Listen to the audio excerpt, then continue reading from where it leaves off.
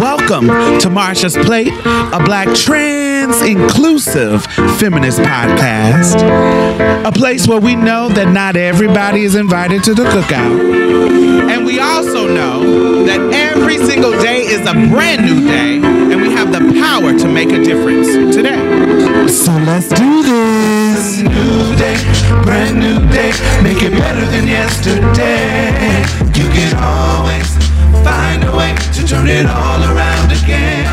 It's a new day, brand new day, make it better than yesterday.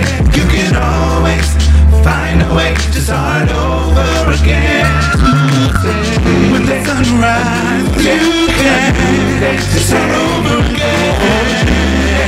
A new day, you can make it better than yesterday. A new day, it's a new day, there's a way. You can turn it around, trust me, there's a way out, there's more time. Just don't give up when the sun rises. On a new day, you got another chance. A new day, got another chance. If you want to join the conversation, you can hashtag Marsha's Plate. You can follow us on most social media, Instagram, Twitter, Facebook, all of that. Just search for Marsha's Plate, MARSHASPLATE. Y'all ready? Let's get started.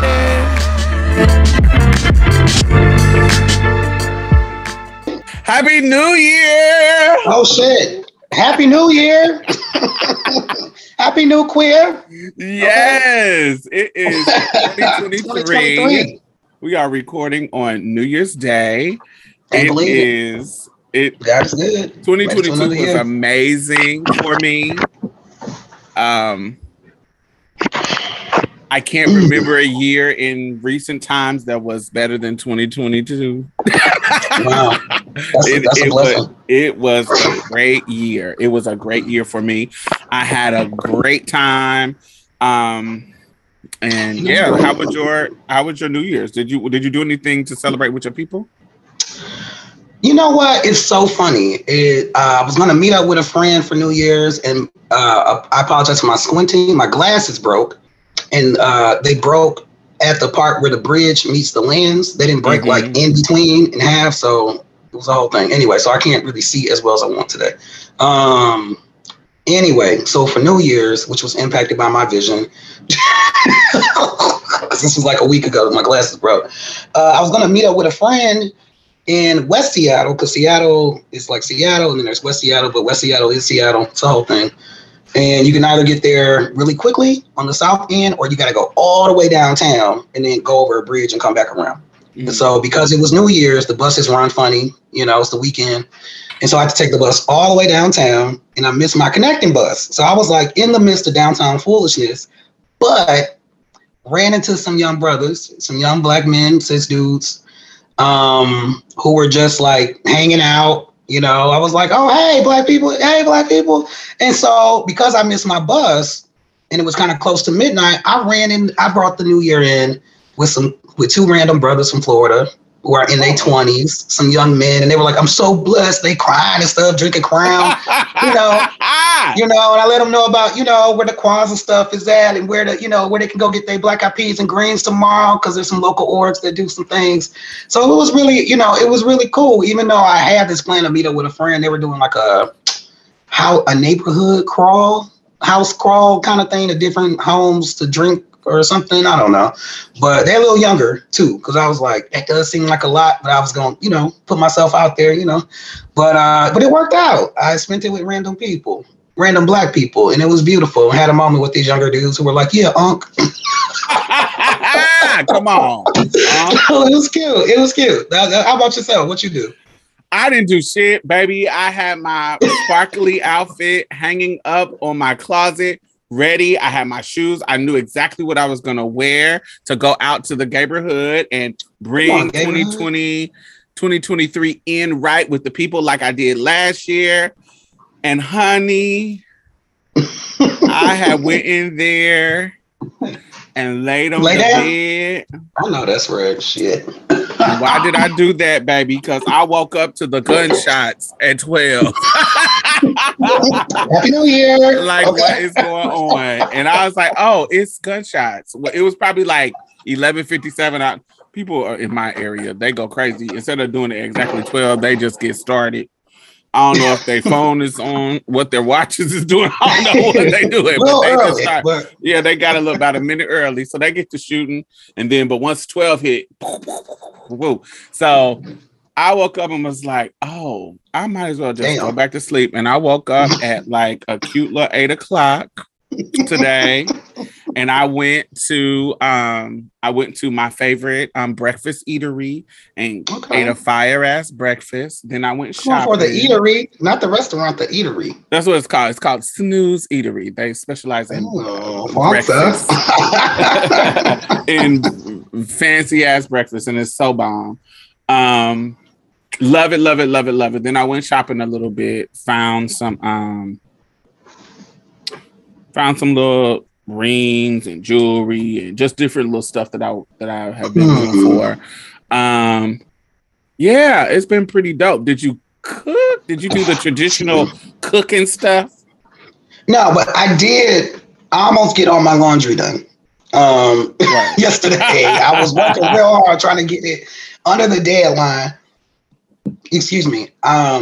But I also went to Kwanzaa yesterday, which I'll talk a little bit more later in the Euphoria, because about 5 Black people here. So it was definitely telling, this Black ass face. But yeah, no, I didn't cook. My pastor cooked at my very Black, very gay, very queer, very, Black queer centered, not queer, just Jesus centered. But anyway, liberation theology, Afro-Christianity, the whole bit. And so he did some cooking in his fabulous flamboyant self, had some my black eyed peas. You know what I'm saying? I had some greens at the crib. This morning I had a couple peas, so I had some peas myself. So I was like, I don't want to make sure I don't miss my peas, my black eyed peas, so I can make sure I bring in this year right. So I didn't really cook, but I ate other people's food. Macaroni and cheese, some greens, some peas. I got some chicken. I got a plate sitting that way right now, but I didn't cook it. Did you cook? I did cook. I cooked some neck bones and greens. Okay, and what kind of greens? Collards and kale mixed. Okay, you bougie greens? I like collard and kale mixed. That's okay. My favorite. What happened to mustards and turnips? Don't nobody do mustards and turnips no more. That's just the Midwest. I do. Midwest do mustard and turnips. I don't know. I just like the texture of collards and kales together. Collards, but you cook them right. Yeah, you gotta cook them right. You gotta cook them right so they can be tender, baby.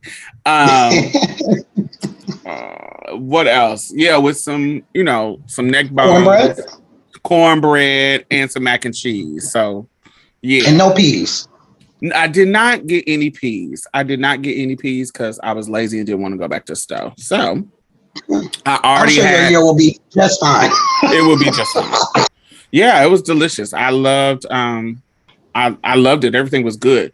Only thing I miss is that I don't cook chitlins. Do you eat chitlins?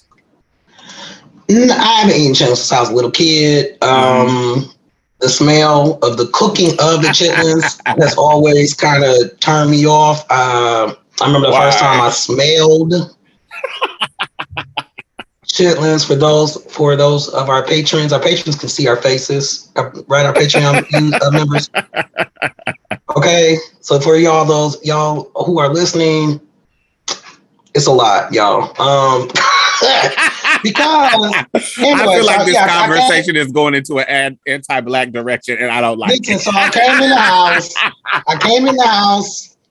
Okay, because my mom didn't cook chitlins. My mom would cook like spaghetti. She had her special dishes. She didn't cook. She wasn't the person that was cooking greens and chitlins and everything. She cooked spaghetti. She cooked cream. She had a corn thing that she cooked. She had her special dishes. She was not that person. We outsourced that. We either went to somebody's house or she had somebody she would pay to make a pan, and we would go slide by, pick it up, and take it to the house, to somebody else's house. Okay? So she just wasn't a cook. She had certain things, but she just wasn't. She was teacher auntie mode. Like that's, I'll get it. I'll make sure it happens. Okay. I might not do it, but I'll make sure it happens. Anyway, the chitlins. So I get to the house the first time. I'm a little kid under 10. You know what I mean? And I get to the door at my mom Mary's house, and I'm like, what in the world? I'm going back on the porch. What is happening? What the hell? What is this? What is that smell? What the hell? You know what I'm saying? Like, nobody told me. You know what I'm saying? Because, we just black, And it was like, oh, baby, there ain't nothing but the chitlins. What it smell like? I didn't even have a word for it back then. You know what I mean? Because I wasn't like, oh, it smells like shit. It smells like poop. Because it doesn't even smell like. No, it don't smell like. It doesn't smell like anything you've ever smelled before because it's very strong. It doesn't smell like. It doesn't smell like boo boo. Yeah. Because it is pig intestine. Yes. But if you're cleaning chitlins properly, once they're done, they're not gonna smell like that once they're done. The whole point is to clean them. And they don't really smell like boo boo. They don't smell. No, but it's a very strong. Yeah, it's not a pleasant. I wouldn't say pleasant, but it's not pleasant. That's the best way. It's not. It's strong. It's like almost pungent, but it's not pungent. Yeah, but it's like it hits you in the face. Definitely, most definitely. You know that they clean pig intestines. Yes. So AKA, my mom doesn't clean chitlins in the house. So when I grow up, my mother. There we go. Yes. My mother does not clean chitlin in the house. So when we get a bucket of chitlins, now this is old school. Well, that's first of all. So you ain't gonna be coming in the house smelling her clean the chitlins because that's what was happening. I can't even. And that don't leave the house for a long time. Oh my God! So my mom would take the big red bucket of chitlins. Yeah. That big red. What is it? It's not a cube. It's not a square. It's kind of like it's like a pail or something. It's like a pail, kinda. Yeah. So it's a big red bucket with a white lid. I don't know if everybody had their chitlins like that, but ours was like that. Yeah. I gotta tell you something after you finish the story. I gotta tell you something about chitlins. So she would take it out on the porch, and she would have the bucket. It had already been thawed out, so everything is liquidy. And so she would have a big ass pan, and she would be taking in the bucket, stripping, cleaning, and pushing out and she will take the hose. This is what's crazy. She would take the hose and put it in the chitlin and push like in the intestine. Push everything out, anything that because the manufacturers kind of clean, the manufacturers, they come already kind of clean, but you have to go in there and kind of work with it. And so she'll be out on the porch, honey, for like an hour, just kind of working, depending on how many she's cooking. If it's just one bucket, it might not be an hour, it might be like a little 30 minutes, and she'll just be pulling membranes out, and it'll just be the clean meat part. And so she'll I can almost smell it while you and then she'll have it in a pan. Then she'll throw that part out, and then she'll clean it again. So she'll go through a clean to clean process, and then she'll take that pan to the pot that she's gonna cook it in, and in the pot is gonna be seasoning. It's gonna be the onion. It's gonna be some people like to put a potato in there. Some people like to put an onion, and so all of those things will be in the pot. So once it starts cooking, it's giving you the smell of chitlins, but it's also giving you the seasoning of pork, pork cooking and da da da da. So it's not in the house. It's not giving you that strong, fresh chitlin smell. But I love it. I love chitlins. So my brother, I asked one of my brothers. I said, "What you?" I was like, "You had some chitlins." I think this was around in November. Not Thanksgiving, because we don't celebrate genocide over here. But I said, "What you get some?" No, I ain't getting no chitlins. They want $30 for a thing. What the hell is going on with the chitlins? I guess there was like a shortage in chitlins or something this year. No, and they were charging a dumbass amount of money. They just like oxtails. The white people don't. Oh, the whites got them. Oh damn! So now it's a delicacy. Now it's a delicacy, child, and they done jacked it up to. Because he was $30. like, "I'm not paying no damn $30-$40 for the bucket of shit."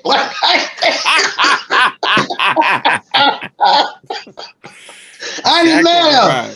When black people eating chitlins, it was fine. Now the white folks found the chitlins. We want to charge $20 million for some chitlins. For some chitlins. $30 for some chitlins. For that red bucket. For that red bucket. I was gagged. I did see that. You saw that? It was like that there. Oh no. That was too much. So yes, the chitlins are delicious. I only ate chitlins during holiday times when my mom or my great aunt or one of the cooks in my family would do it. So it wasn't like I never really cooked chitlins myself. So that never really was something that I had done other than helping my mama prepare them and cook them or whatever.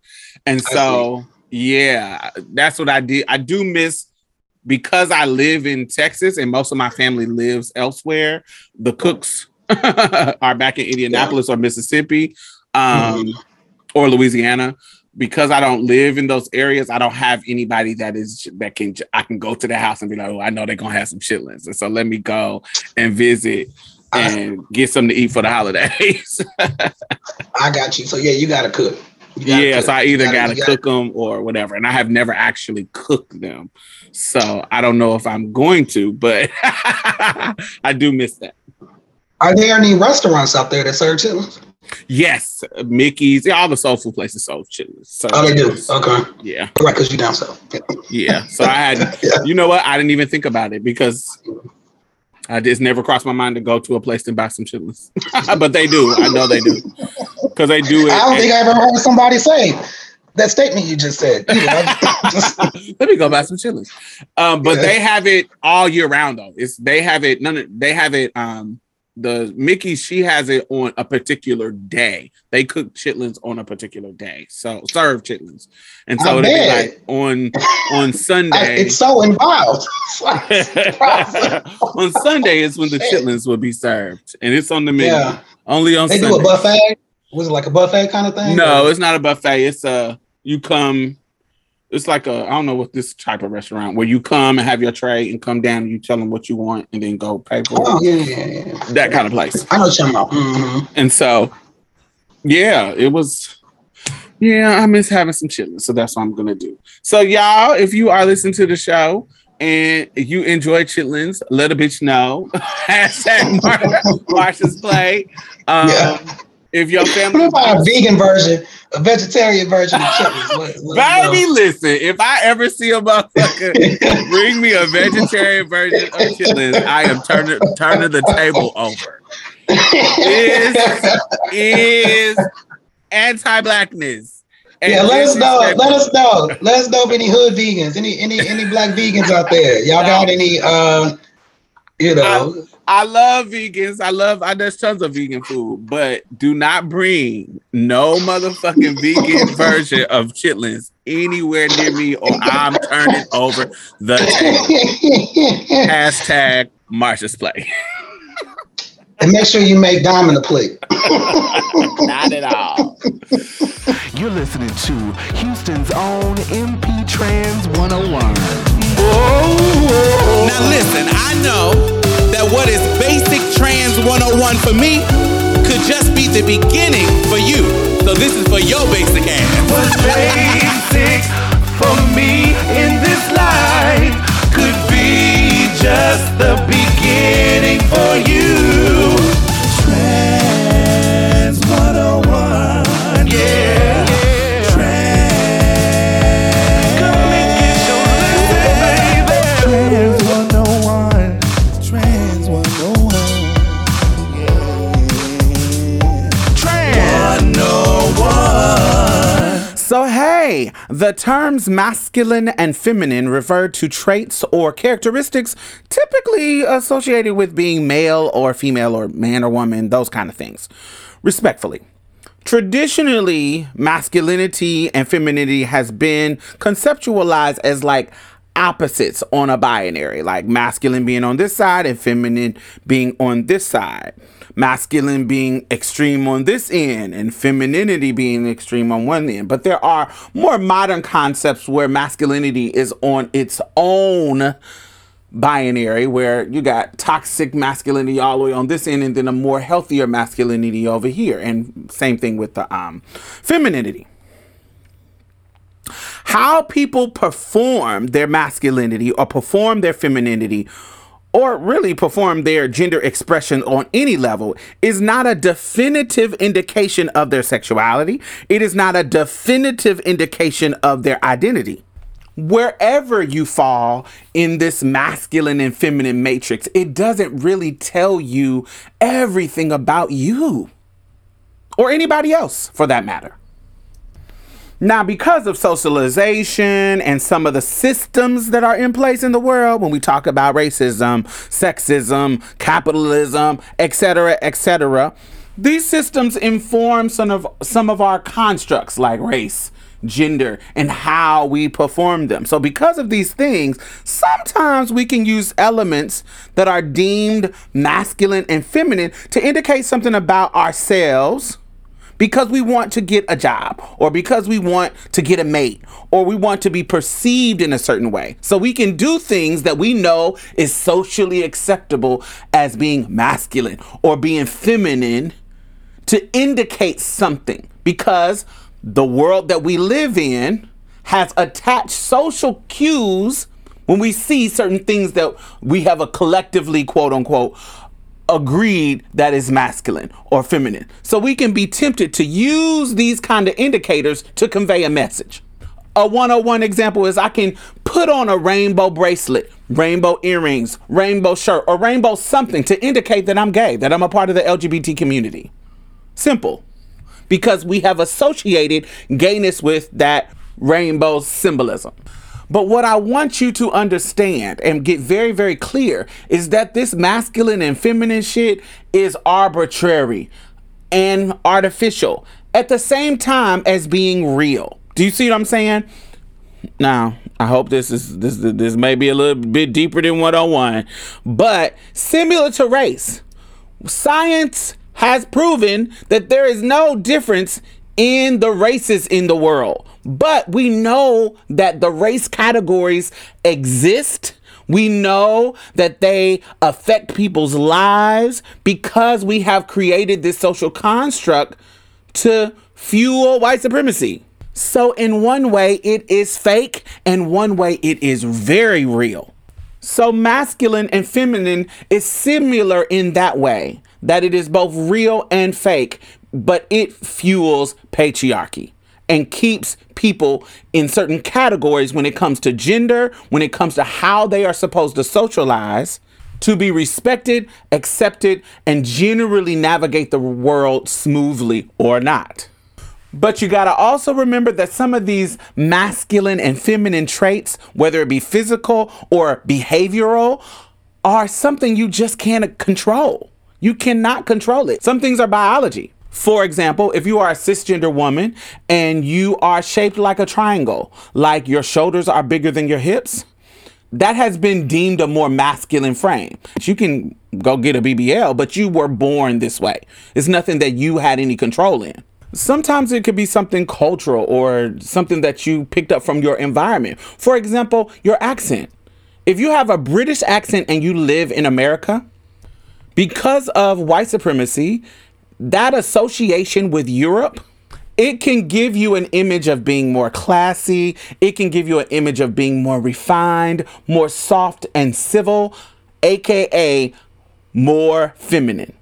But you don't get to control that. That's just where you were born, how you were raised, and you just picked up that accent because that's how your parents talked. These rules about femininity, these rules about masculinity are so arbitrary and superficial that they're gonna change with time. For example, right now, pink is associated with being a girl, being girly, and being feminine. But pink was actually masculine for a very, very long time. And heels were made for men to make them taller because height is considered masculine. Having a plump, fat body was considered feminine for a very, very long time until anti-blackness came and racism said, not so fast, that's looking too close to African. There are books about this you can read. One is Fearing the Black Body. Another is Belly of the Beast, The Politics of Anti-Fatness and Anti-Blackness. Check them out. I'll have a link in the bottom. So listen, there is going to be a constant messaging, a constant pressure around what is masculine and feminine from the outside of who you are. You can agree with some of it and you can disagree with some of it. Just know that you're not out here alone. We are all battling this gender binary. We are all battling these masculine and feminine concepts. No matter how normal you think you are, if you're a guy deciding on whether or not to wear a black or brown suit to that interview because you want to seem more powerful, there is some gender concepts, connotation in there that informs your decision. If you are a woman deciding if you're going to put a business skirt on or a business suit with pants to go to that interview to seem either more powerful or more feminine to be accepted, there is some gender connotation in there, some masculine and feminine choices that you are battling in order to be accepted. You can also be making these choices as a rebellion, not to really dismantle it, but just to sock it to them. I cut all my hair off bald, even though I still believe long, flowy, curly hair is beautiful, but I cut my shit off because I want to buck up against that system. That doesn't dismantle that shit. It's not changing how you think in your mind. You're just doing it to be rebellious, not really to change that system in your mind. Because you still put on your long hair wig when you want to go on a date and feel feminine. You still believe in that system. We are all battling this shit. And it's okay. But I implore you to define yourself and to mind your own motherfucking business when it comes to defining somebody else's. You decide what your identity looks like and how you show up in the world. You decide it. How your gender shows up can be fluid. You can change your mind. You can be feminine one day, masculine another. You can be none of those things on the next day. You get to decide. You can learn to love your body as is, however it comes out the womb, however the genetic lottery rolls in your favor or out of your favor. You can accept it and love it, or you can change it. You can go get all the surgeries or whatever you want to do to your body because that is your choice. That is your agency, but you get to decide it. Nobody else. Your gender expression is yours. Own it, feel it, enjoy it, have fun. But just know that somebody outside of you could be doing something totally different. And that is their business. That is their situation. That is their journey. It is not yours. We do live in a both and world, and there is a reality that both outside culture determines what is masculine and feminine, and you determine what is masculine and feminine as well. And sometimes they clash, sometimes they don't. But that's up to you. And this has been Trans 101.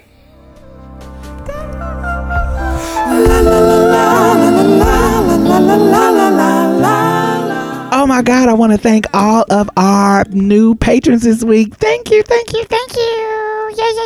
Yay. So not only are you helping to sustain this particular podcast, I also donate to other podcasts. I donate to other organizations. I have my finger on the pulse of the community, and I know a lot of grassroots organizations that are doing great work out here.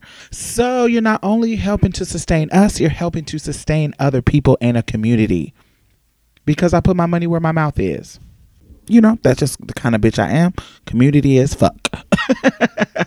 So thank you. I really, really appreciate you. And if you have not become a patron, why have you not? You can donate as low as $1 a month. It doesn't matter. Anything helps. Please. Do I have to play Sarah McLachlan and show you puppies? Like, what do I have to do? Do I have to resort to what the white people do to get you to give them money? All righty. Anyway, thank y'all. And the Patreon and PayPal link is at the bottom. Back to the show. Because I'm a social media personality. I love to be on all the apps and exploring them. So, I've been really, really exploring TikTok. And one of the things that I have, it's been really, really, really fun exploring and seeing what the kids is doing. And, everybody is on there. It's all rage. It's not just kids on there. I know people love to act like TikTok is for kids, but it's tons of adults on there, child. But I love to see what people are doing, and there is a very, very interesting trend that is going on. And first of all, there's a trend where people are pretending to that celebrities died or some celebrity died for their parents. And honey, I think that is too super, super ridiculous and just dumb and childish. But the funny one is Angela Bassett and Courtney Vance. Yeah. Courtney Vance's son did it to them about Michael B. Jordan, and I thought that was the dumbest shit. Where I was like, they got red for film on the internet. Yes, they did. Say you about to do that to Miss Angela after Chadwick. It's like, what are you doing? And so that trend is stupid and annoying. And I'm glad he put out an apology and it was all good. And so he did put out an apology and took the video down or whatever. So but the trend that I want to talk about, as I want to explore, is there is a soft black men trend, like a soft life for black men trend. And it's basically black men's attempt, because it's straight and queer black men that is doing it, and it basically is their attempt to go against the norm of toxic masculinity and show them being in peace and doing peaceful things and chilling and doing soft things and not hard things. And it's their version of this common thing that women are doing, which is soft life. The women do it. When I see women doing it, it's similar to the same thing, but sometimes it has some classes, undertones. It's very. Crime is a luxury afforded to people that have the luxury to have it. Yes, there is some some elements of it that feels very, very, where it's against you being independent. It's a line that be submissive, that hypergamy, hyperfemininity. There is a line with that weird pick me energy. There's some of that, but there's also girls who I'm just doing something luxurious for myself, or I'm just doing some self-care for myself, and they're showing that life. I am not familiar with and they're showing that life. Yeah. You're not familiar with it. Okay, so if you follow hashtag soft life, you'll find what I'm talking about. So like on any platform, Instagram, TikTok. But on TikTok, there is a male version that I think is so adorable. And it's men doing stuff. Now, I think it's adorable. And I think that it is their attempt to, go against the grain and show that men can be soft, and it doesn't need to be associated with gayness. It doesn't need to be associated with sexuality at all. It doesn't need to be associated with anything. It's just that, we can do this stuff too. But my only critique that I have been seeing is when I see them doing it, the thing that they're always fucking doing is cooking and cleaning or washing their tails, doing something that has to do with grooming. And so for me, it's really, really annoying, because if that is what you consider soft, you're not really dismantling anything. That's still aligning with the stereotype of what's masculine and what's feminine. So if you are cooking, showing us videos of you cooking and making that's the soft life, that you're just saying that cooking is the soft life. And I don't feel cooking is soft. I feel like cooking is what all us fucking humans need to do because we are grown and have to take care of ourselves. That's not soft. I don't think there is a feminine and masculine to cooking. And then cleaning your house. Cleaning, there's nothing feminine about cleaning. And if you think that it is, that's aligned with the wrong narrative. That's not dismantling nothing.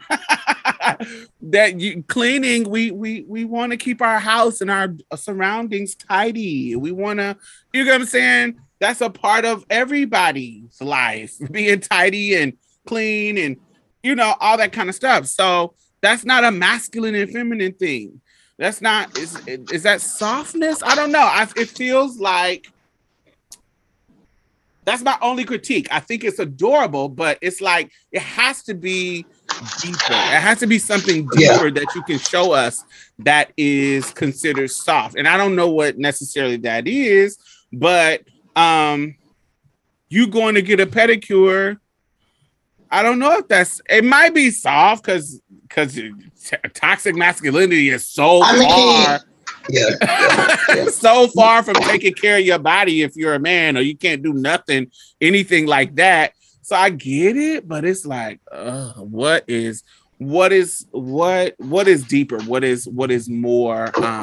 What is the deeper level of a Black man being soft? So that is my question for you. What do you think about what I described to you in regards to them bucking up against the narrative that Black men are hard and toxic masculinity and all those kind of things? And also, what would you think is a deeper level if you had to see people doing things? Like if you had to curate some videos and content to show a man embracing emotional intelligence, a man embracing softness, embracing whatever non-toxic masculinity is, that kind of healthy masculinity, what does that look like? What would be some examples from you, or not necessarily from you, or that you would want to see that would be examples of softness that Black men experience? Ooh, I've got a couple different thoughts, kind of taking that all in. I think my first thought is, and I say this about when we have conversations around trans folks and gender and talk about these categories and what we're bucking against or we're not bucking against. My first just observation, I would say, and critique-ish, is like the whole framework, it's still using like a Eurocentric framework. It's like don't work hard to put yourself in a framework and then say, I'm bucking against it. When in a lot of ways, it's not applicable to our communities in the same way. We exist outside of that. I know we exist in it, but we also exist outside of it. So for example, my dad's somebody, like a lot of the Black men in my life, when I was growing up, took care, they groomed themselves. They took care of themselves. They, things that, would be according to this soft, were just like regular ass things that Black men did in the community that I saw growing up. And it wasn't considered soft. It was considered just things you did. I'm just saying, like, lots of thoughts. You know what I mean? Because it's like we're in this social structure. We have to navigate it, but we have our own governance structure within our community that bucks against that because it's not an organic thing for us. It's not an organic thing for anybody because it's designed to control. And so what you're saying, it doesn't necessarily, it never has served us. It never has worked for us in our communities, and to live up to those kind of standards, because it does not give us the same results that other groups might get. And so we've always had a queer or nuanced way of being in that kind of way. Is that what you mean? I mean, we're not from here. We're not European. We're just, you know what I'm saying? It's like, it's not indigenous to us anyway. right, is what I'm saying. It's like it's not necessarily a natural thing. It's just something to facilitate being in this society. Because what I'm hearing is folks are like, I'm doing all the things I need to do according to society, and now I'm going to buck against it. But you don't even have to do that. is what I'm saying. Like, you were okay as you were before you were trying. You know what I mean? Like, some of these things, I know I might be getting a little too abstract, but like, and like I was saying around when we sometimes talk about gender in the trans community, it's like some of this stuff applies and some of it doesn't. And we don't have to go into boxes or do acrobatics to make sense out of some shit that don't even make sense around some of these gender structural things in the general society, the social structure of like, this is a man, this is a woman, this are our expectations of men. Because we know back in the day, Black women are working and that's just fucking up the Black family, all these things. And it's like, we know that gender looks different in our community. The expectations look different oftentimes. And the closer you get to more money, the closer folks tend to get a little bit to that social structure expectations around. These are the expectations for men and these are expectations for women. Because we were not in power and we were just trying to survive on this continent, we were always queering what it looked like to be a woman, what it looked like to be a man. According to them. Because we're on this land trying to survive, there was always a way that how we came in the world, how we navigated the world, how we engaged with the world has always been more or twisting, not necessarily to be like the perfect image, but to make it work for us in how it shows up for us. So go ahead. You went to an HBCU, right? So it's like that is a really good example, like a lot of HBCUs, right? Because it's like this looked like a path back in the day, right? Like if we just do these things, the quote unquote respectability, that Victorian age and all that kind of stuff. And it's like, even though a lot of that stuff's not necessarily organic, even in our communities when folks try to do it, because our quote unquote gender stuff is way more flexible than the social structure stuff around gender. It's not as, rigid. Do you think it's more flexible from your opinion and what you think, or is it more flexible than what people want to admit? I think it's more flexible than what some people want to admit. I think it's more flexible in our community. Yeah. I mean, we already know, like, Black men spend more time with their kids than white men, than most men, right? White men, other men of color, right? Even though they're not married, right? But the social structure says you have to be married. But now we have statistics that show that Black men are more involved, regardless if they married or not. Mm-hmm. So, like, that's what I'm saying. It's like, so if it's like when we use that framework, which we all have to navigate, it gets in the way of just some of the stuff that just happens that's in our ways of knowing as African people, as Black people, as displaced Black people, part of the diaspora. There are through lines in how our gender stuff, regardless of how we have to push against these social structures that you see from people in the American African diaspora, where they Jamaican, where they South, you know what I'm saying? As just like West African people, you know what I mean? In terms of how we navigate. And so, yeah, we have to use these structures to kind of do things, but it does kind of pain me a little bit to hear folks be like, well, I'm going to be soft when it's like, according to who?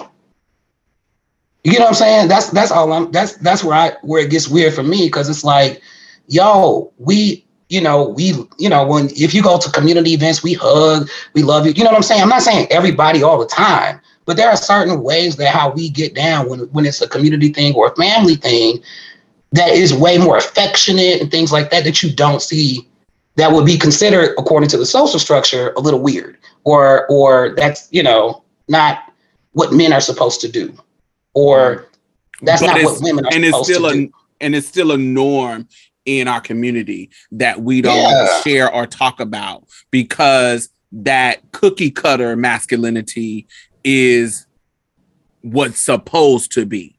Is that what I'm trying to gather what you're saying? Yeah, the cookie cutter. The cookie cutter is what people show, but what we know in seeing in our community, there can be a softness and a tenderness that still aligns with traditional Black manhood, but it's not what you may see on a video. It may not be what you see that they promote. It may not be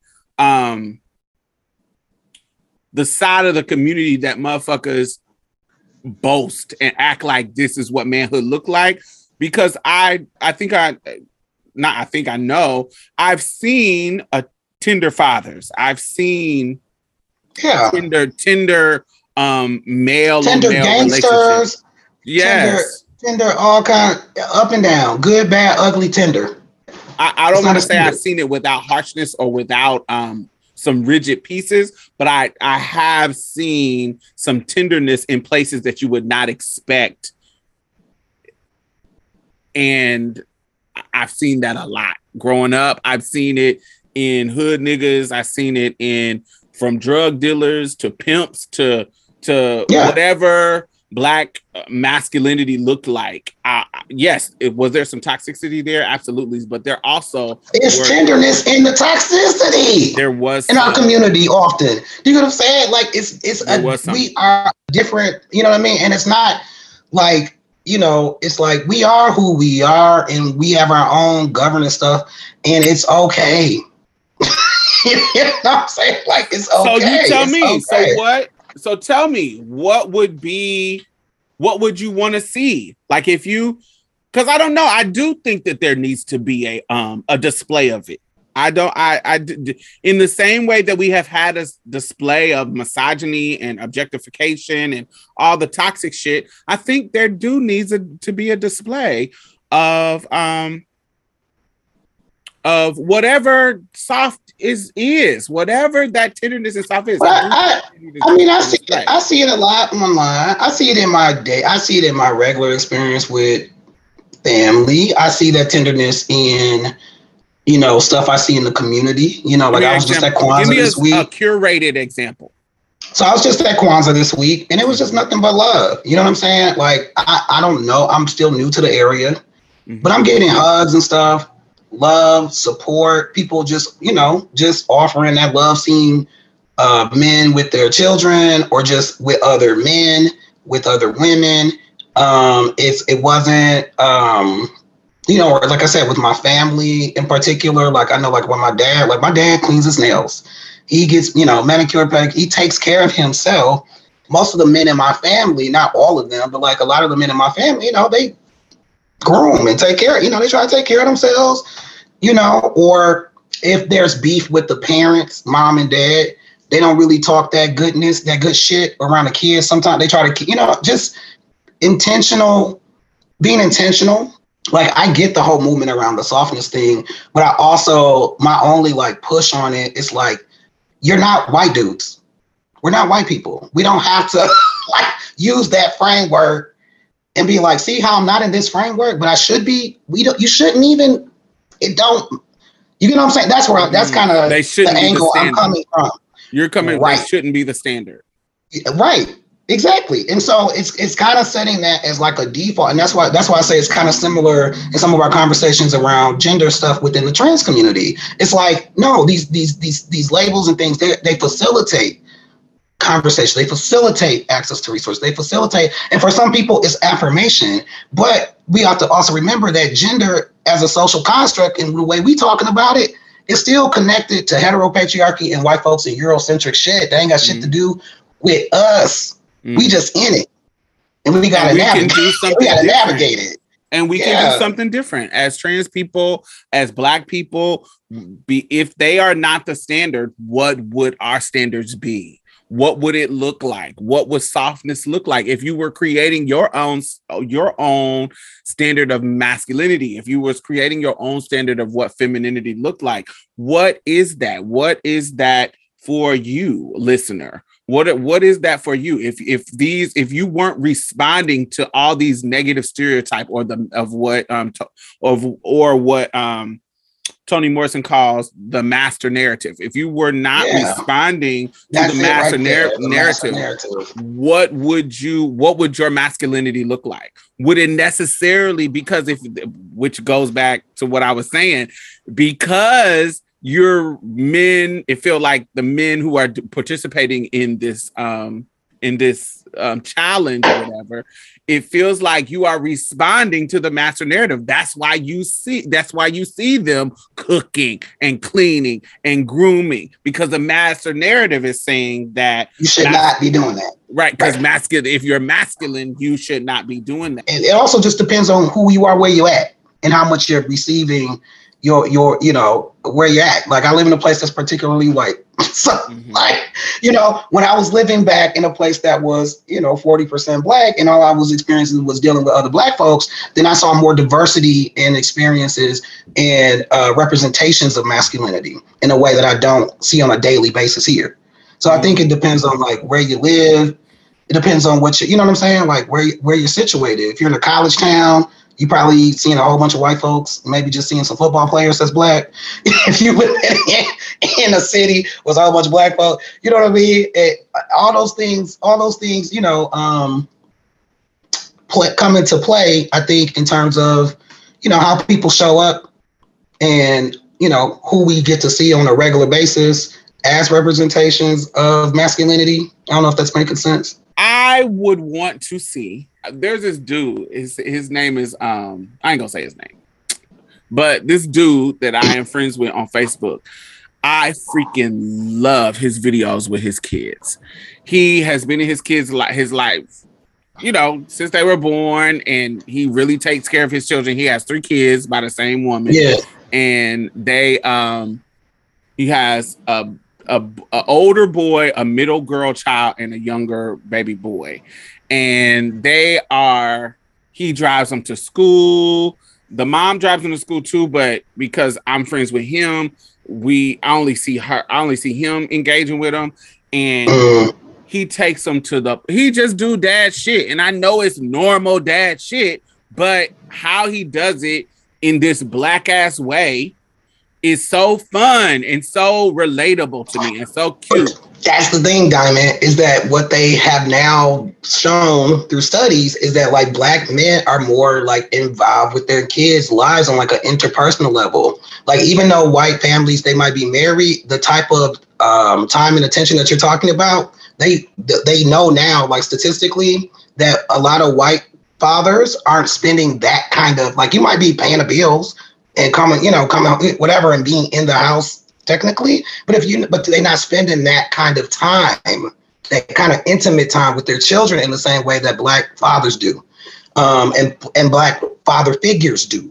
And so like that's very unique to us. And I think that's a beautiful thing, because you don't see that across the board. And that's all I'm saying. It's like we ain't even slipping. We just slipping according to the social structure. He will be in there teaching them songs like from the 90s that it ain't never no kind of it ain't I want to sex you up, right? No, it ain't definitely nothing like that.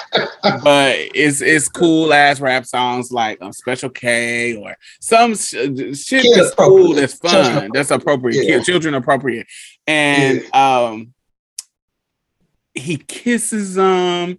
He's very tender with them. He's like, is just beautifully tender with them. And just because he's a hood dude, like you can tell, like it's like this is your stereotypical hood dude, and he knows how to be this softness from his son to his daughter. Like, it's when I see him engaging with them, it's not I'm being tough with my daughter and tough with my son and tender with my daughter. He is tender with all of them in the same way, and it's so beautiful to me. So that is the type of soft life I want to see. When it on an individual level, I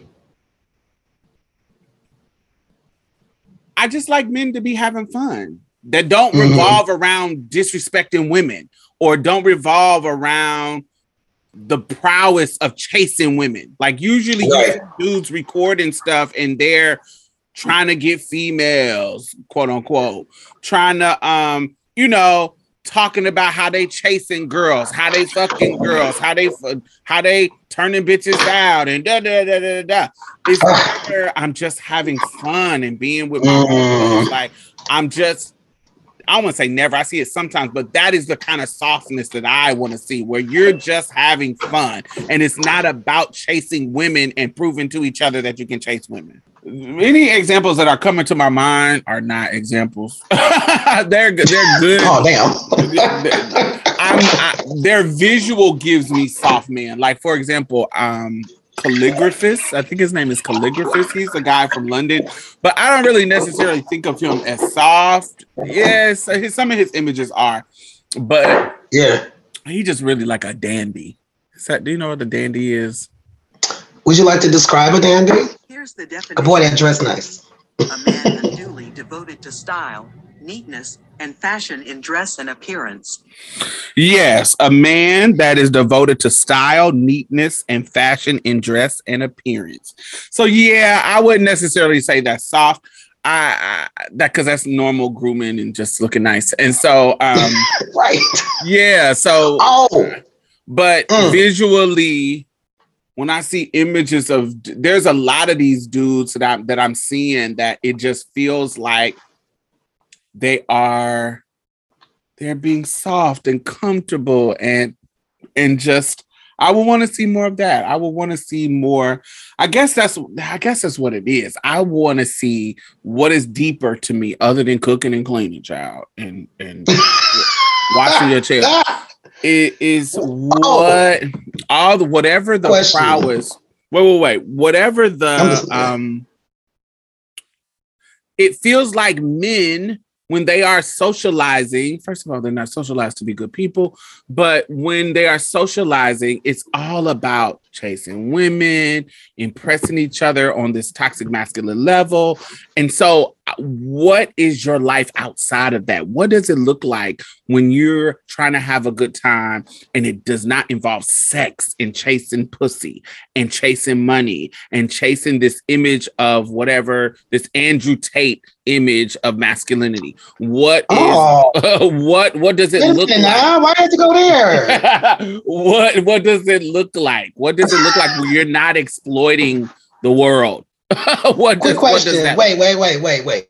Andrew Tate, now everybody might not know who that is. I didn't know who that man was until the Greta Thunberg laid him out on the internet. Can you give everybody, for folks who don't know? Well, Andrew Tate is like a podcaster dude, one of those red pill dudes. He basically like the white version. White, I think it's Latina. He could be Latino too. I don't know what his race is, but it's very white. This kind of white Hispanic. Yeah, white Hispanic. Be like white, not Hispanic, black, not Hispanic. Yeah, all of that kind of stuff. Even though we know Hispanic is problematic. Those kind of people. He's one of those he's basically like the Kevin Samuels of the whites. Of the Hispanic whites. The whites. He's and then the baby cleared them, right? Did the baby clear him on the internet? Very misogynistic, very red pill, that kind of gross, disgusting, anti-woman, misogyny motherfucker. So that's become normalized to be like, this is just like a thing. Because that shit did not used to be normal prior to 2000. Because it was socially unacceptable. It was more socially unacceptable on the level that it is now. Like, it wasn't at least in my opinion, when I was out here in the world as a black woman, that shit was not feeling like, because it was this forward momentum that got kind of put on pause, in my opinion, in the 2000s. I wouldn't go back that far. I would say it was a rise in the past, I want to say 10 years. Yeah. I would say 10. They've been I wouldn't say 20. I'm just saying I agree. The last 10 years, they've been normalizing stuff that used to be considered extreme. The extreme stuff is now considered normal. in a way before certain things that are considered normal. The popular, in the same way that it didn't go away. It's like race. It's like these kind of racists, these Proud Boys and these Ku Klux Klans and these that ideology. It doesn't go away.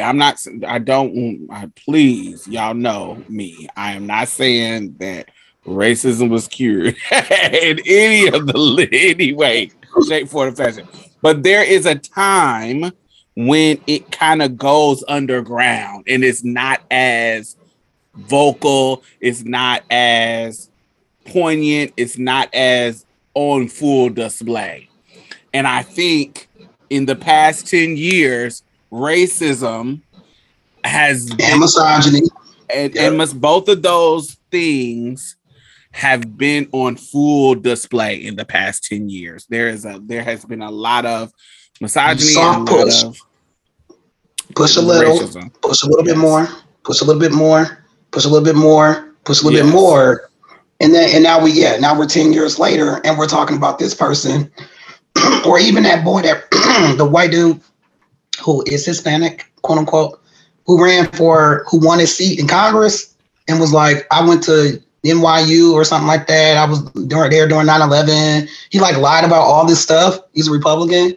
And they were like, oh yeah, we still gonna let him be a congressperson. You know what I mean? And he's like all these things that are problematic. But yeah, I mean, that's how you get to authoritarianism, folks. That's it'd be a soft little, this is, it's okay. We go push the line, push the line, push the line, push the line. But I'm glad people are starting to push that. I think Obama ushered that in.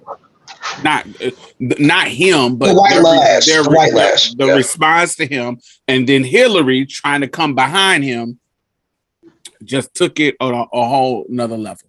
And so their response to those two people, I think, is what got us to here and got us Donald Trump, got us all the stuff that we got.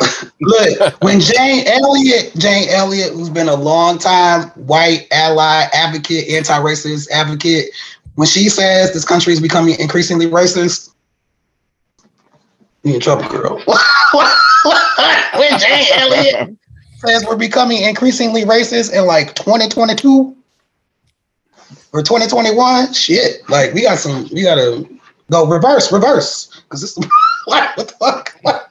Andrew Tate is one of the new, priest of misogyny. Yeah. And recently he was arrested for sex trafficking. Mm-hmm. Because that's what this surprise, type of people, that's what these type of people do, because they have no respect for women. And so using them as a commodity is a line and on brand. And so the activist Greta, what's her Thunberg? Something, I don't know her name. Those Bergs. Mm-hmm. The environmental activist, the young girl, she called him out and he responded to her, and he had some pizzas in the picture that showed where he was in the picture that he posted. And they found him through those pictures and arrested him for sex trafficking. And so a win. Yeah, I forgot what exactly she read him though. This is what it was. He said, hello, Greta. I have 33 cars. My Bugatti has a W16 8-liter quad hydro turbo or whatever. My Ferrari has this and all that other stuff. And she said, yes, please do enlighten me. Email me at smalldickenergy@getalife.com. A good little burn, honey. Oh. Anyway, yeah. Go ahead, little white girl. I wanted to talk about this because I think it's a beautiful thing that they are, while the bar is low, I think it's a beautiful thing for men to be trying to give a different image, particular Black men trying to give a different image. My only critique is straight Black men. You're talking about primarily straight cisgender Black men. I see queer men doing it as well. just black men in general. I see them all doing it, but I don't think it's groundbreaking for queer men to be doing this typical soft life stuff. That's what they do. That I've always known them to do that. Decorating their house, cooking, doing house parties, having fun and being glorious and fabulous. That's kind of normal. And so, but they all are doing it. And I think it's beautiful, but I want it to be a little bit more deeper. And I can't say exactly what I would want to see, but what I would want to see is what does your life look out like outside of cooking and cleaning? What is the soft life for a man who is peaceful? I follow this dude who plants a lot of shit, and I think it's beautiful. He take care of his plants. Now, it don't hurt that he's fine as hell, but and he looks good doing it too. He looks good doing it too. So he take all his videos is about him taking care of his plants, and of course he has his shirt off and he got a nice body. He's fine, but stuff like that, I would like them to. I love following fashion dudes who have a unique fashion. I love all that kind of stuff. So I would want it to be more than just cooking and cleaning. It's probably. I was gonna say it's probably a lot of guys. There's a lot of people like that. A lot of them probably just ain't on internet too. No. Why I brought this up is because this is an internet thing. I know there's tons of people doing other stuff. Right. Because this is a trend. This is a trend. Right. And this is viral. Yeah, this is a viral thing that they're doing, and I love it. And even while I do think it can be a little bit shallow, I think there's a way that we can do it cheaper. Do it deeper, not cheaper. Do it deeper. And yes, that's a dandy. Yeah, so I don't want to say dandy and soft life because I like dandy boys in regards who dress that clean. Kind of way, who dress very clean and slacks, and I love that. That's so sexy to me. That I'm a classic man look. So I love that. I love that. So, and I follow a lot of men.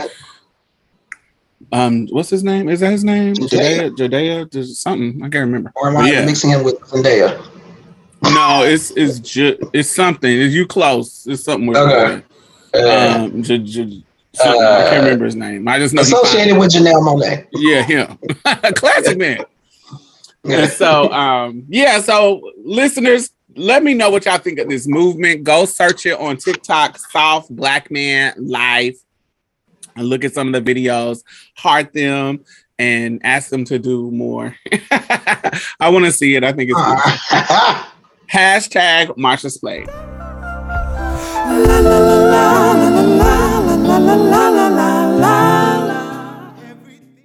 I come across this article about singing, and I know you're also a vocalist, Diamond. So I'm really excited to get your thoughts on this one. 2022 has been a huge year for trans people in the music industry, but despite the my bad. The growing profiles of acts like Kim Petras, Ethel Cain, and Christina the Queens, there exists a degree of mystery around what trans artists might go through professionally as they transition. And this isn't more right. Anyway, as they transition. And so one of the people was like, I've had people tell me they didn't know I was trans because I didn't quote sound trans. Like, what does that even mean? Also, like with testosterone, it can provide like trans masculine people with a remedy for vocal dysphoria, but not for trans feminine folks. Well, because the effects of the hormones are different. But also, they say for singers, they would definitely suggest like voice therapy because apparently, I did not know that like surgery is an option. Yeah. What is it? What does it do? Oh, it tightens your vocal cords. Like I know girls who have gotten it, and their results are amazing. Okay. Oh, wow. Basically, this article is talking about like dysphoria and just like folks who are either singing, are doing like voice training or not, and being like, you know what, fuck this normative expectations around my voice. I'm just going to do my jam thing, depending on, I think, the genre of music. But I wanted to get your thoughts. Like I'm, not just about singing, but also just around voice, Dysphoria. Dysphoria. At the end of the article, they talked about, I thought it was interesting too. They said whether through hormone surgery, vocal training, or pure experimentation, every transgender singer works hard to find their voice. The process of discovery is as much about attitude as it is about technique. At first, people are often scared to sound like they're putting on a voice, quote unquote. But if they're a performer, that usually means they have more confidence to start speaking or singing differently. I found a way that singing, Anyway, transition is a lifelong project. And when it comes to the voice, there are countless routes artists can take. That last part is really what resonated. The process of discovery is as much about attitude as it is about technique. And so, like, for you, like, as a singer, as a vocalist, but also you transitioned earlier in life too. Like, what was that? Like, what are your thoughts about trans vocalists and like just voice in general? Like, for example, I've made active choices to not do vocal training or not work, quote unquote, work on my voice, right? I didn't like put the effort in to like stretch my vocal cords and things like that early in my transition, which was kind of suggested by some people, to have a deeper voice, right? Yeah. So like, what are your thoughts around like, yeah, like change, like the surgery piece, or just like changing your voice, like as an artist, like, kind of navigating that and figuring that out. The set of options I feel like for trans people who are in the arts and finding an audience are like a lot different than they are even like 5 or 10 years ago. Definitely. Yeah. And do you have any advice for people too, just kind of navigating that? So when I was younger, well, first of all, I didn't get on hormones until I was 16. And so by the time I was 16, my voice had changed a few octaves because, puberty was starting. Puberty had started. Puberty started when I was 9. So from 9 to 16, I was, you know what I'm saying? That's when growth. Yeah, growth. Like, and that's early. That's early for a person to sign male at birth, though. Yeah, I started getting hair on my pee-pee when I was 9, and I started to be able to come when I was 10. Like, is that normal? I don't know what was normal. I mean, because I know, like, like in elementary school, for the sake of how we want to have this conversation, just talking about cis folk or cis assumed folks, right? Girls typically have their growth spurts a little earlier, and then by the time they get to high school, they short. Like for me, I was tall until I got to until I turned 12. Usually girls have a growth spurt before the boys do, and then the boys shoot up. Yes. Yeah. So I didn't have a growth spurt until I was in I shot up the middle of my junior year. Between sophomore and junior year, that's when I shot up to my height now. What does that feel like? Does it feel weird when you get taller? You don't notice it. It's gradual. You don't notice. Well, shit, I don't know. I'm 5'1". It's like other kind of growing. You don't notice it. You don't notice it. It just happens. It's slow. It's a gradual thing. And so, voice. So let's say this. So when I was younger, I could hit Mariah Carey notes. Like when I'm singing, I'm just talking about singing. So what was interesting when I was introduced to Mariah Carey was her first album. Was Emotions her second album? Or Vision? No, I think that's the first album. The second album I think was Music Box. Yeah. So so whatever Emotions was on. And I think that's the first one. Yeah. That's the breakout. Yeah. Yeah. So Emotions were. When I was 12, I could hit that with ease, no problem. But puberty hit hard, like, because yes, it started at 9, but when it hit hard, was probably around 13. That's when my voice started to deepen.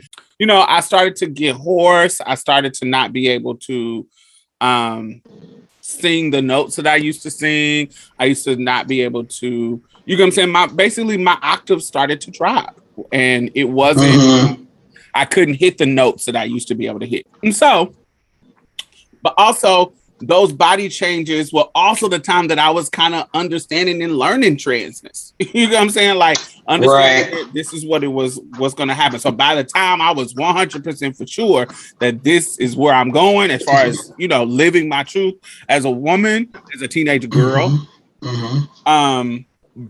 whatever, I don't want to say damage, it wasn't damage, but whatever changes that testosterone would have done to my voice, it had already done it. And so I had went from being a counter, almost an alto tenor.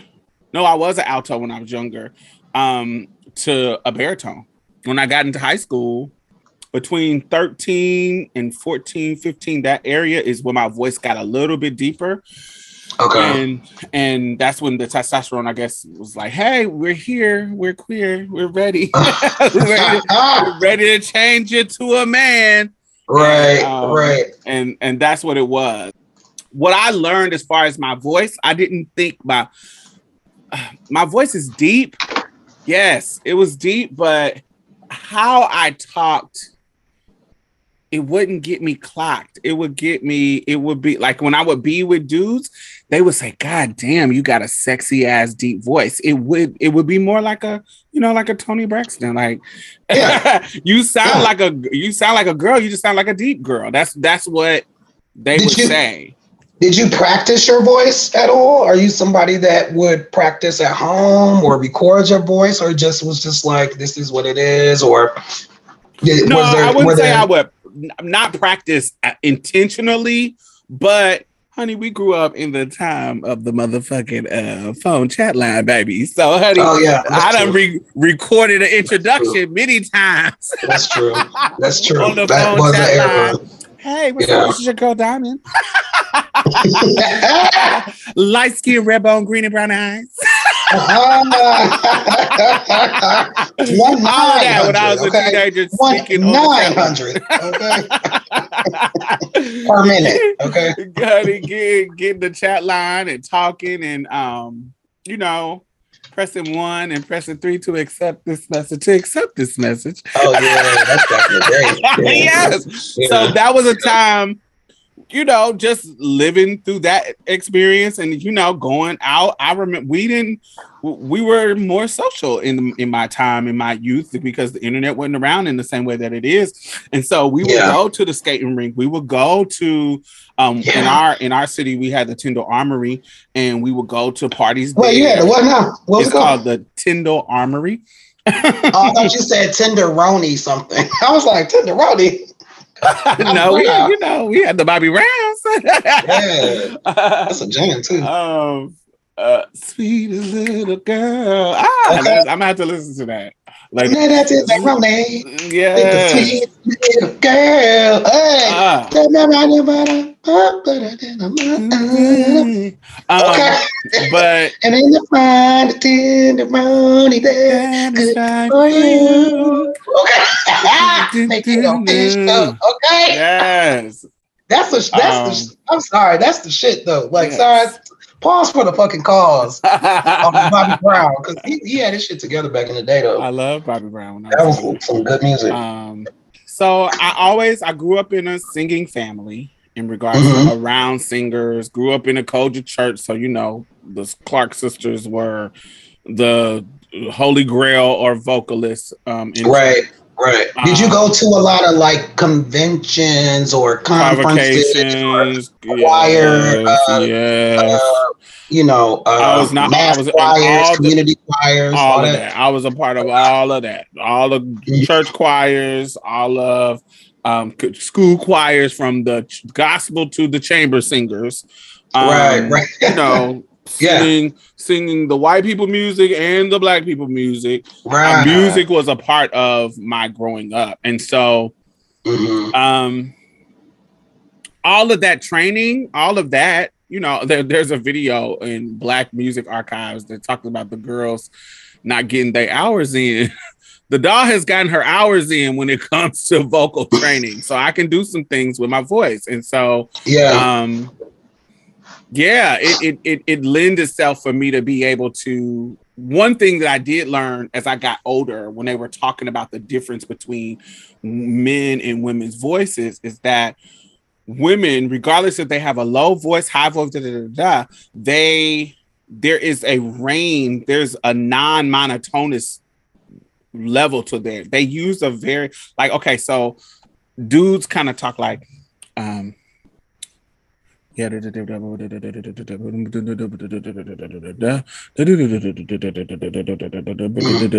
kind of monotonous. It's kind of usually the one level. They kind of stay at one tone. But women typically go all over the place. So they usually say, "Hey, how you doing? My name is." Right.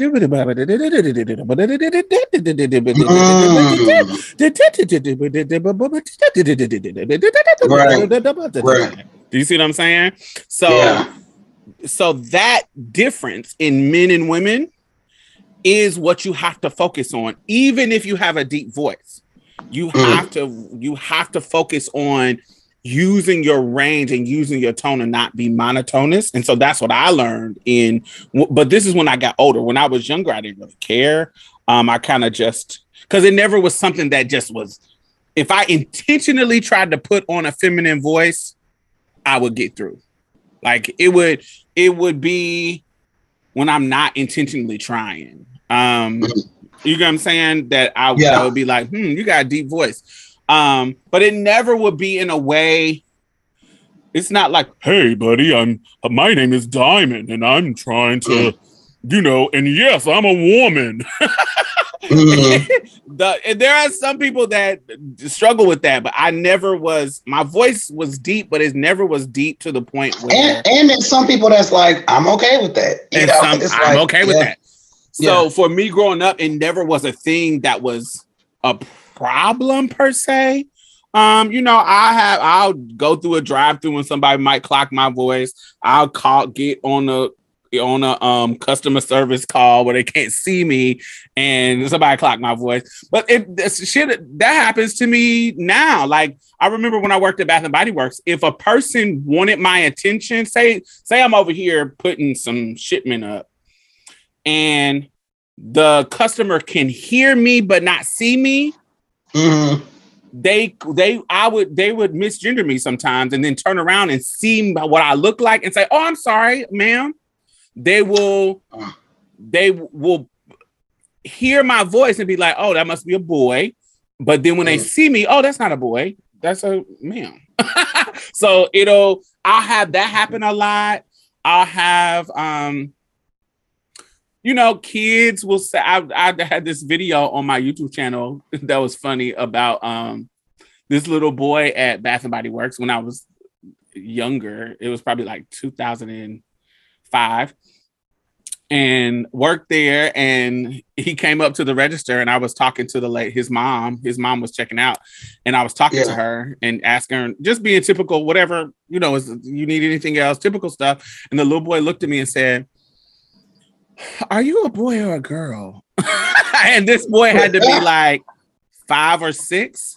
And he was like, "You look like a girl, but you sound like a boy, kinda." And I was like, "Get your little funky ass out of my face." That's what my brain said. But it was kind of funny, and I would have made it worse if I would have said something. But his mama said, "That's a girl.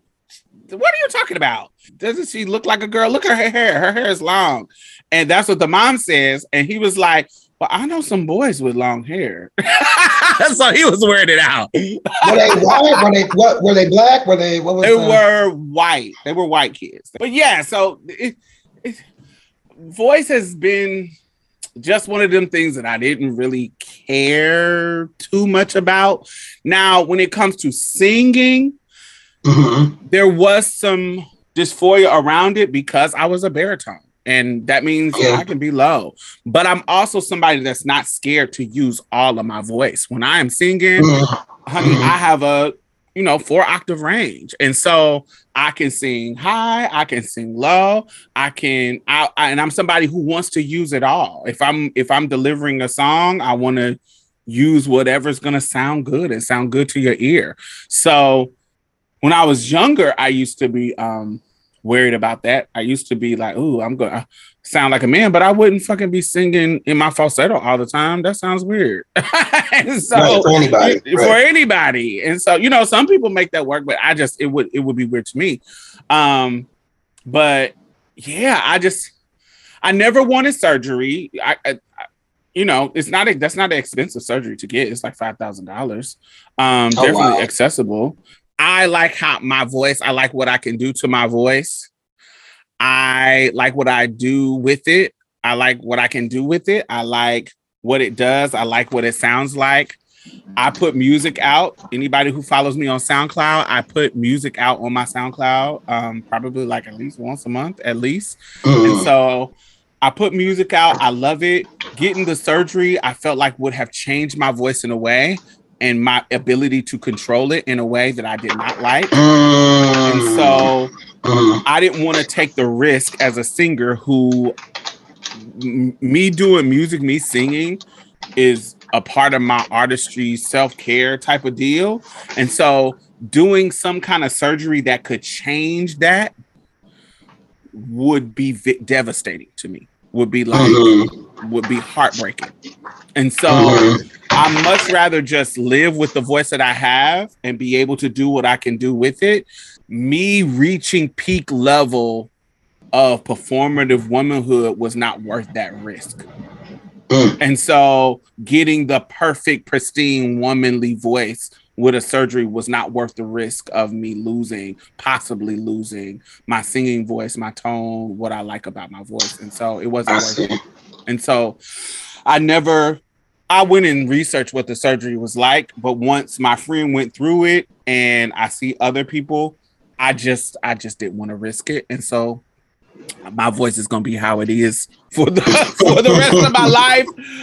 I'll just make it work. If it's too deep for some people, oh well. If it's not, however you like it. Like I said, I've met so many men that that I've met and that say you just got a sexy ass voice. And so giving very, like you said, giving very Tony.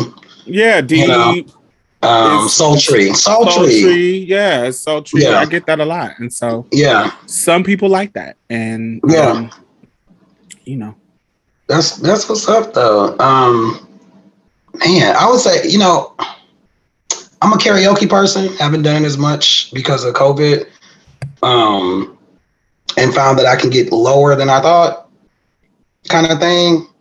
Let me explain this before you go on. That in relevance to what you just said as well. Yeah.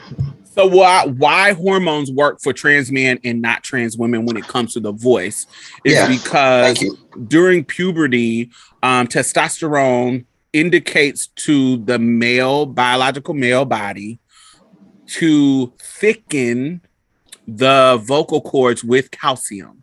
And so the cords that actually make sounds out of our throat, our vocal cords, on men, when puberty happens, the calcium builds up around them and they get thicker. And so their voice gets deeper.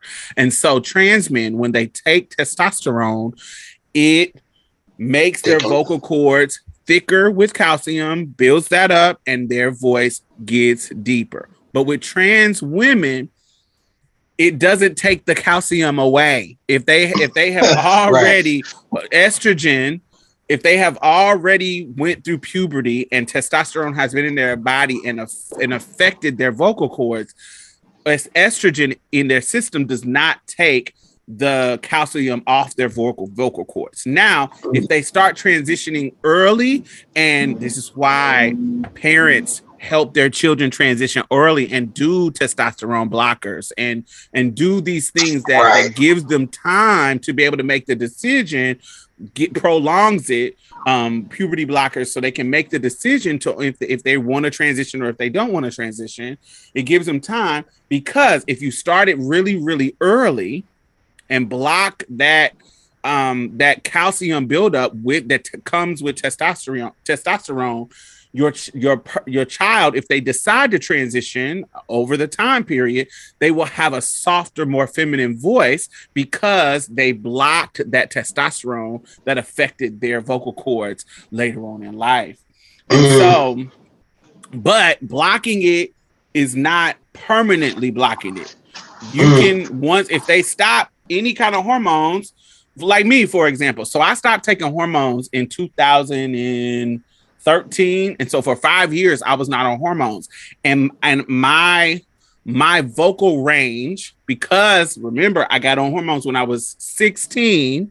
Right. And so usually people stop growing around 24. Okay. They stop having those, having like growth spurts around 24. So from my age, from 16 to 24, I was on hormones. So puberty didn't get to finish. Whatever was going to happen between 16 and 24 didn't get to happen. So when I stopped hormones in 2013 and I stopped them for 5 years, testosterone being in my body, and I never had a high level of testosterone. Even when I was younger, it wasn't really a high level. But because testosterone is a stronger chemical than estrogen, powerful, a very powerful chemical than testosterone on a chemical level, it is a more stronger chemical. It only takes a little bit to be effective.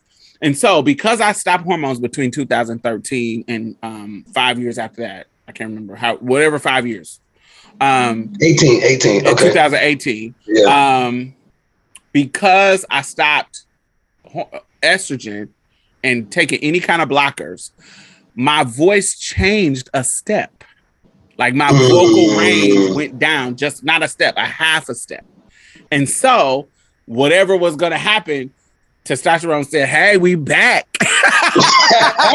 Okay. And we see them vocal cords didn't get our extra coat, so here you go. And so during that time, I noticed, because I'm a singer, I noticed that there is some range that was taken away in that 5 years. Not to mention age, not to mention all those things. And so, I lost about a half a step of range. And so and I was able to, and it went down, like I could go further down, like a half a step down too.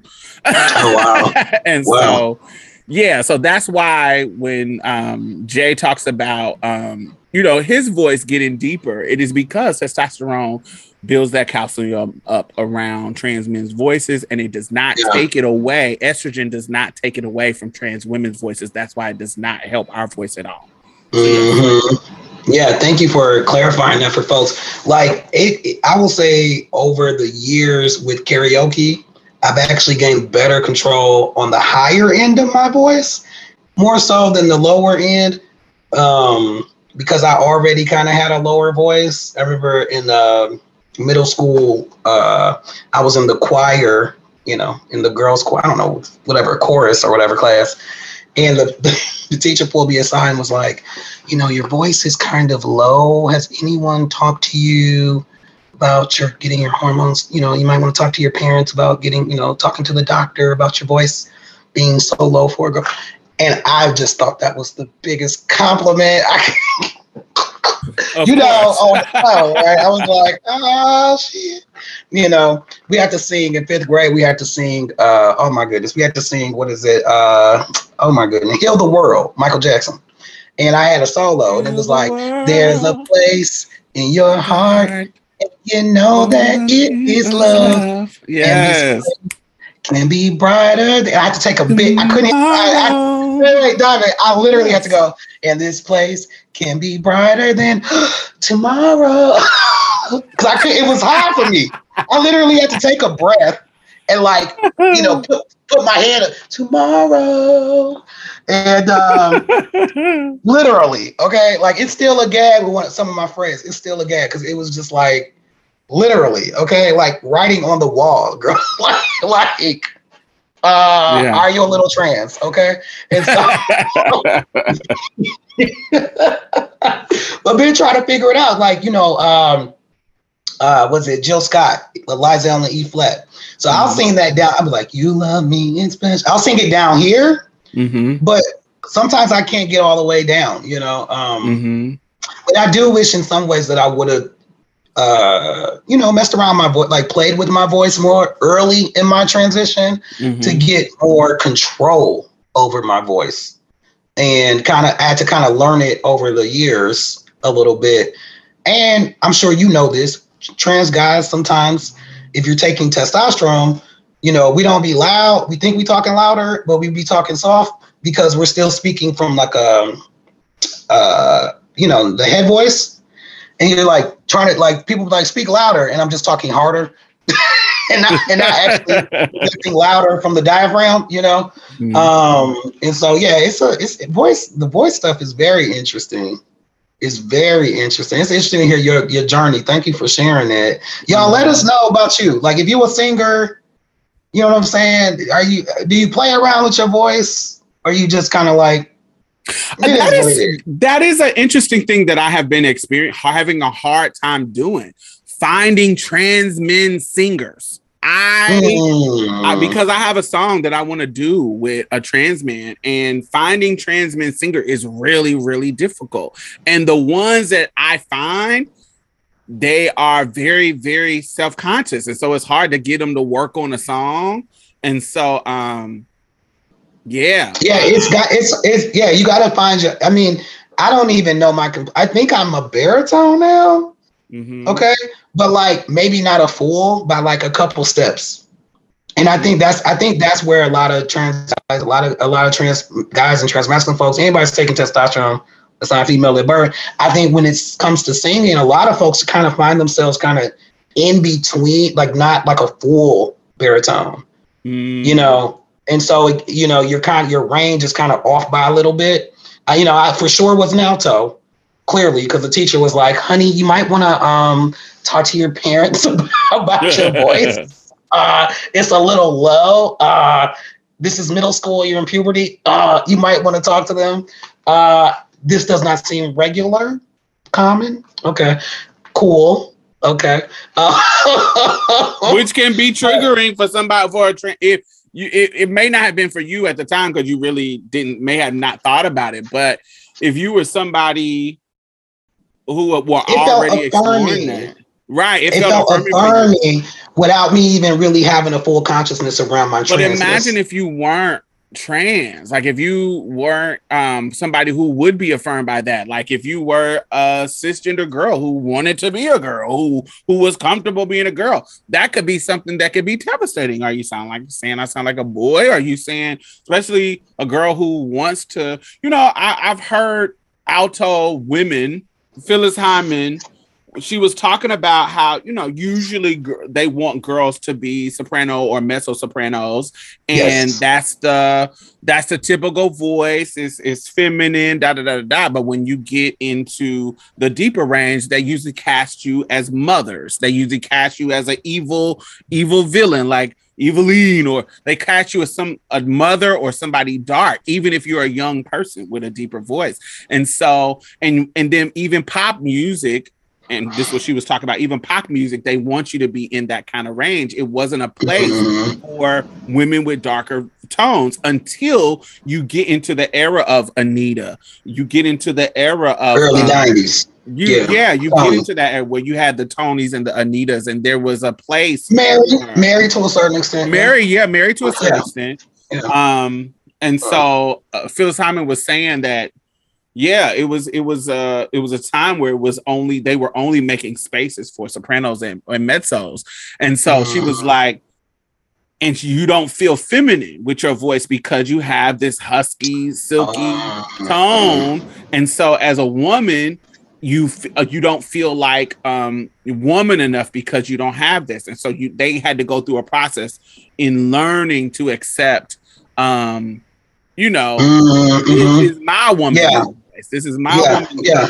So that goes back to what we have said many times on this show, where the work around dismantling the gender binary is letting us all be free to be able to be however we show up in regards to our gender expression, from our voice, from our clothes, from our look, whatever it is that we want to do. It should be expansive. It should be less rigid. And so these are those nuances that trans people bring to the table and can explain to y'all and can free you from some of the discomfort and the shame around some of your nuances when it comes to gendering yourself and how you don't fit in those boxes.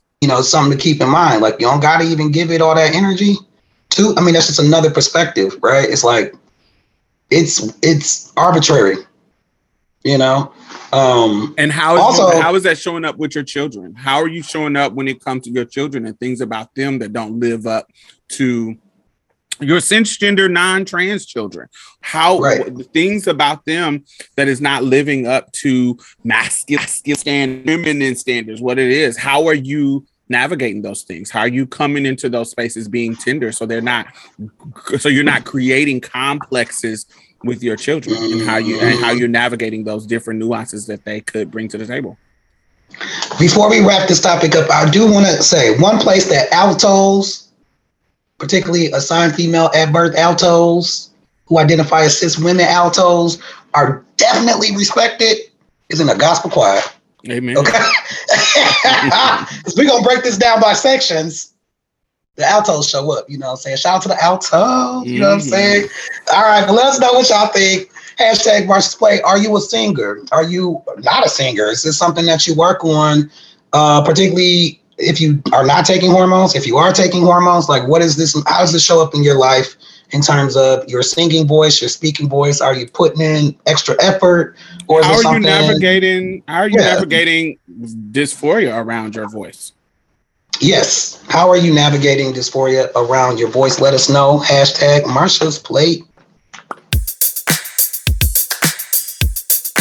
Gimme euphoria, more than peace of mind. It's the joy and space to change the tide. Gimme euphoria, more than peace of mind. It's the joy and space to change the tide. Gimme it's a feeling and a high you never come down from. Whoa. So Jay, what is bringing you euphoria this week? Kwanzaa. Come on. And Nguzo Saba, okay? All 7 principles. Kujichagulia, okay? Let me tell you, Kwanzaa. I grew up celebrating Kwanzaa primarily at church. We would do like at least one of the days at church. We was kind of into it, Milwaukee, very culturally nationalist. It was an early Kwanzaa place after Oakland where it was started.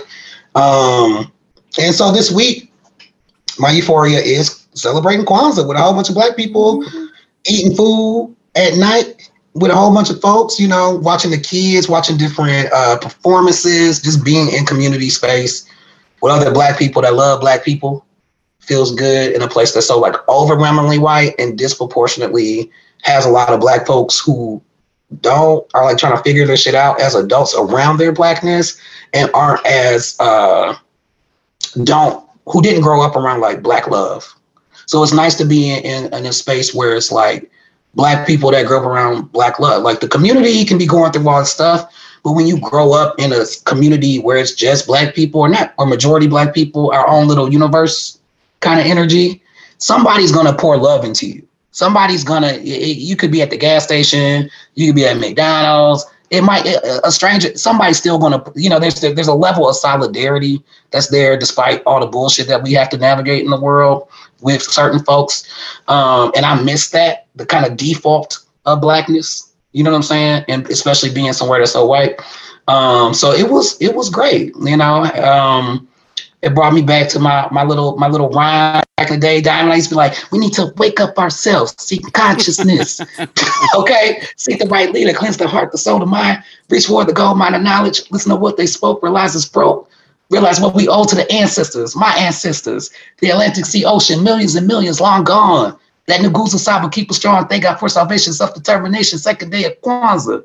That's the way it has to be when the positive energy hits me like electricity. Sort out the business in the soul. Remember what I was told. Lay it out on the Makika. Let it be the foundation for this beautiful black nation with different shades of melanin. Because I be feeling it, drilling it in your head. Please remember what I said. That's my old school baby rap. You know what I'm saying? Right. Like, Kwanzaa's in the heart. You know what I'm saying? You know, so that's brought me euphoria this week. Is just, you know, being in community with folks and celebrating. Oh wow! What about yourself? What's your euphoria this week? So this is not as good as that one.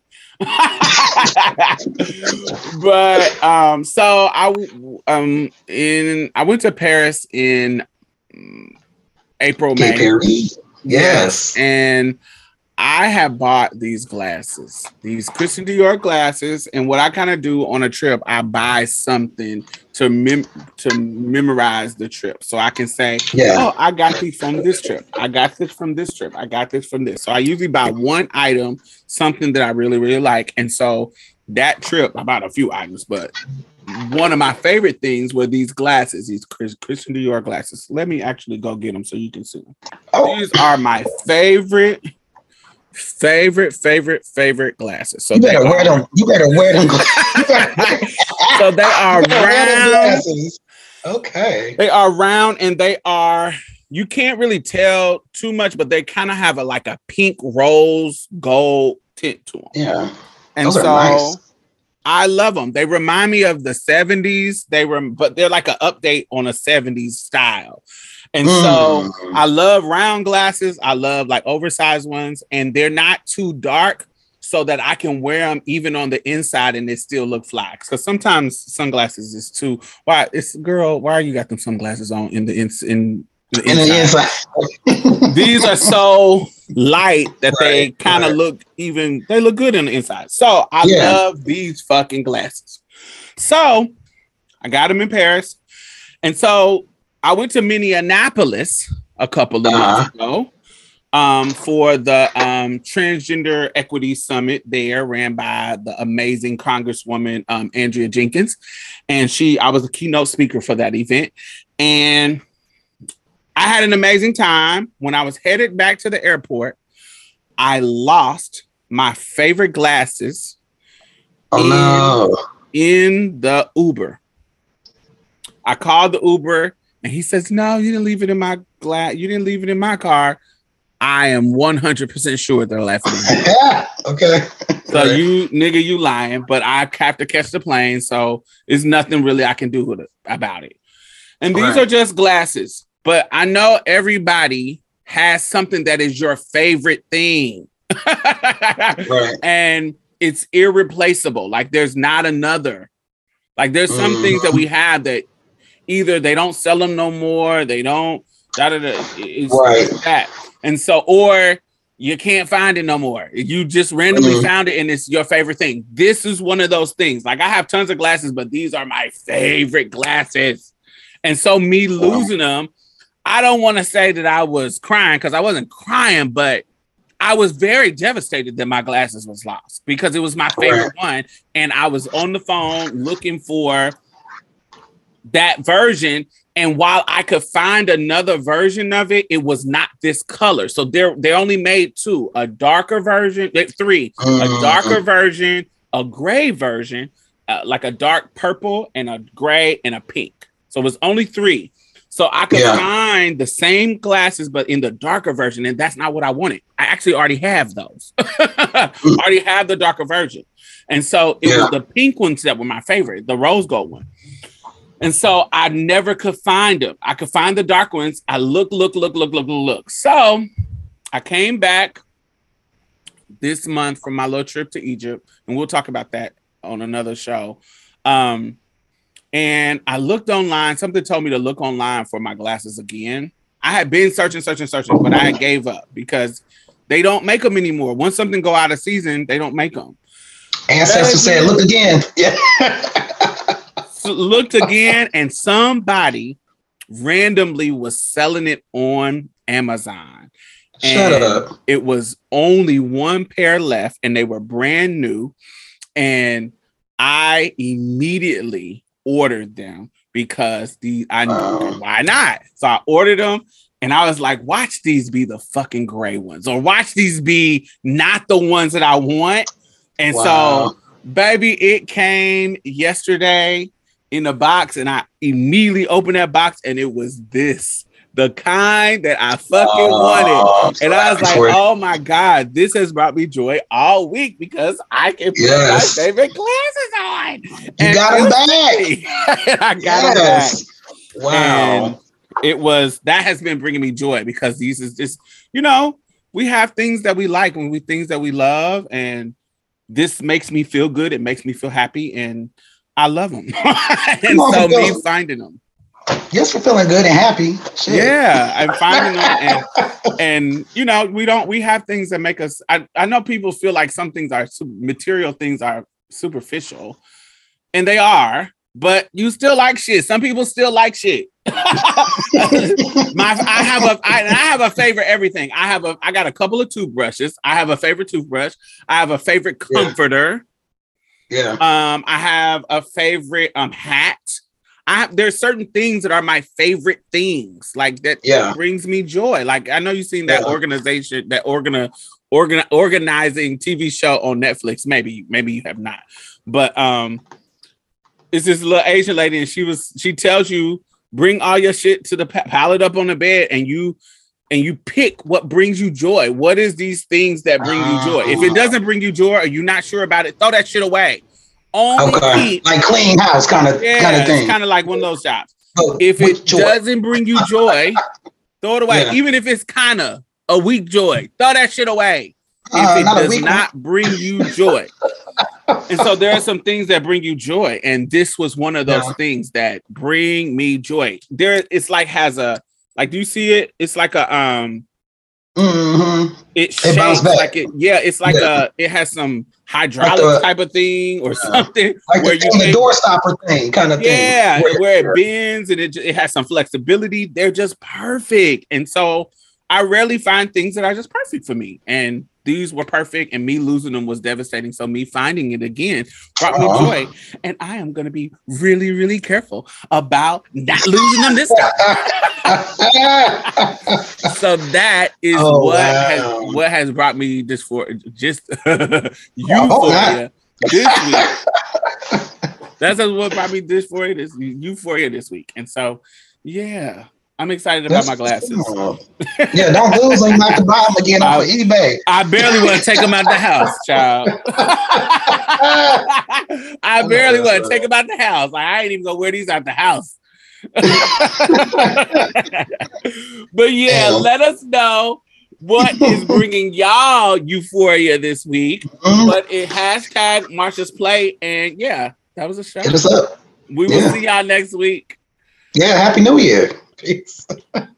Well, that's it. Thank you for coming and getting a taste of Marsha's Plate. You can listen to us on iTunes and SoundCloud. Make sure you leave a review because we really need those 5 stars, y'all. And go like our Facebook page and leave some comments. We'll be posting exclusive content every Thursday, so you definitely don't want to miss out. You can also follow us on Twitter and any other social media site at Marsha's Plate. If you'd like to donate or advertise with us, hit us up at diamondstyles@gmail.com. That's diamondstylz@gmail.com. And that's it for us, y'all. Bye. Bye-bye. You gonna say bye, Mia? Oh, bye, y'all. Every little thing's gonna be alright. Don't you worry about a thing.